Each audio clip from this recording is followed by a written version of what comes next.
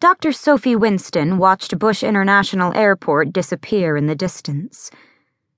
The NASA driver who had picked her and Dr. Emmanuel Rodriguez up at the airport raced away from Houston as if he couldn't wait to escape the smog-filled city.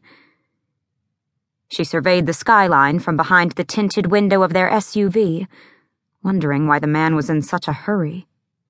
The view wasn't impressive. The smog level was so high she could hardly see the metal tips of the skyscrapers above her. She wasn't thrilled about moving to the congested and polluted metropolitan area. Of all the exotic places her career could have taken her, she'd somehow landed in Houston. But less than 40 minutes into the ride, she saw a massive sign by the side of the road and remembered exactly why she had decided to take the job. Johnson Space Center. The sight of the iconic building sent a chill down her back. Growing up, she had seen the Johnson Space Center on TV and vowed that she'd go there someday. Long before her parents had been ushered into her junior high school principal's office, where she'd heard them use words like gifted and genius. Long before she had graduated from Princeton with a PhD in particle physics. Sophie had known that her future would lead her here. As the metal buildings came into focus, she turned to Emmanuel and slapped his leg gently. "Look at that," she whispered. He cocked his head to get a better view and smiled. Sophie let her gaze linger on his trademark dimples for a second before turning back to the window. She knew his smile was at least partly forced. He hadn't wanted the contract with NASA nearly as much as she did.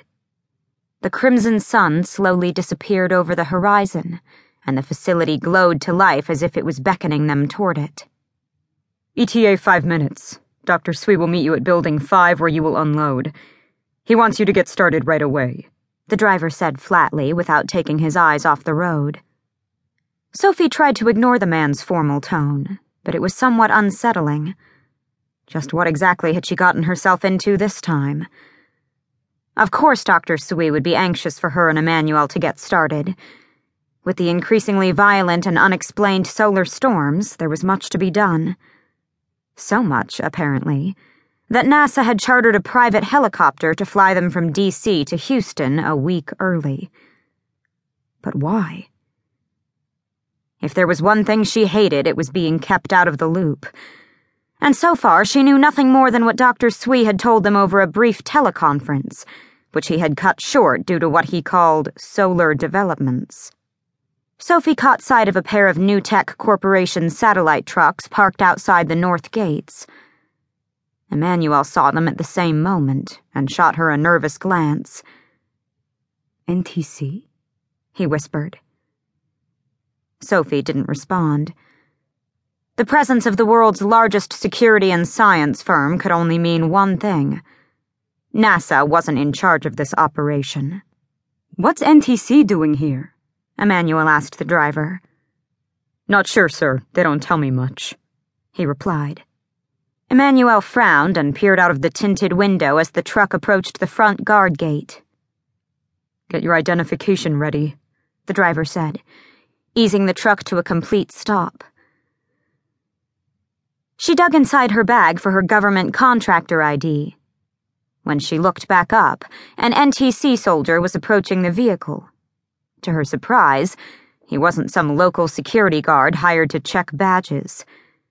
He wore the black matte body armor of the NTC Special Forces and a set of glowing red goggles that indicated he was a senior officer. The soldier carried a state-of-the-art pulse rifle. Sophie had read the literature and knew that the weapon was incredibly advanced.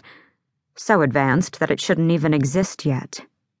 But as he marched closer, she saw it was very real, and it was pointed directly at the truck.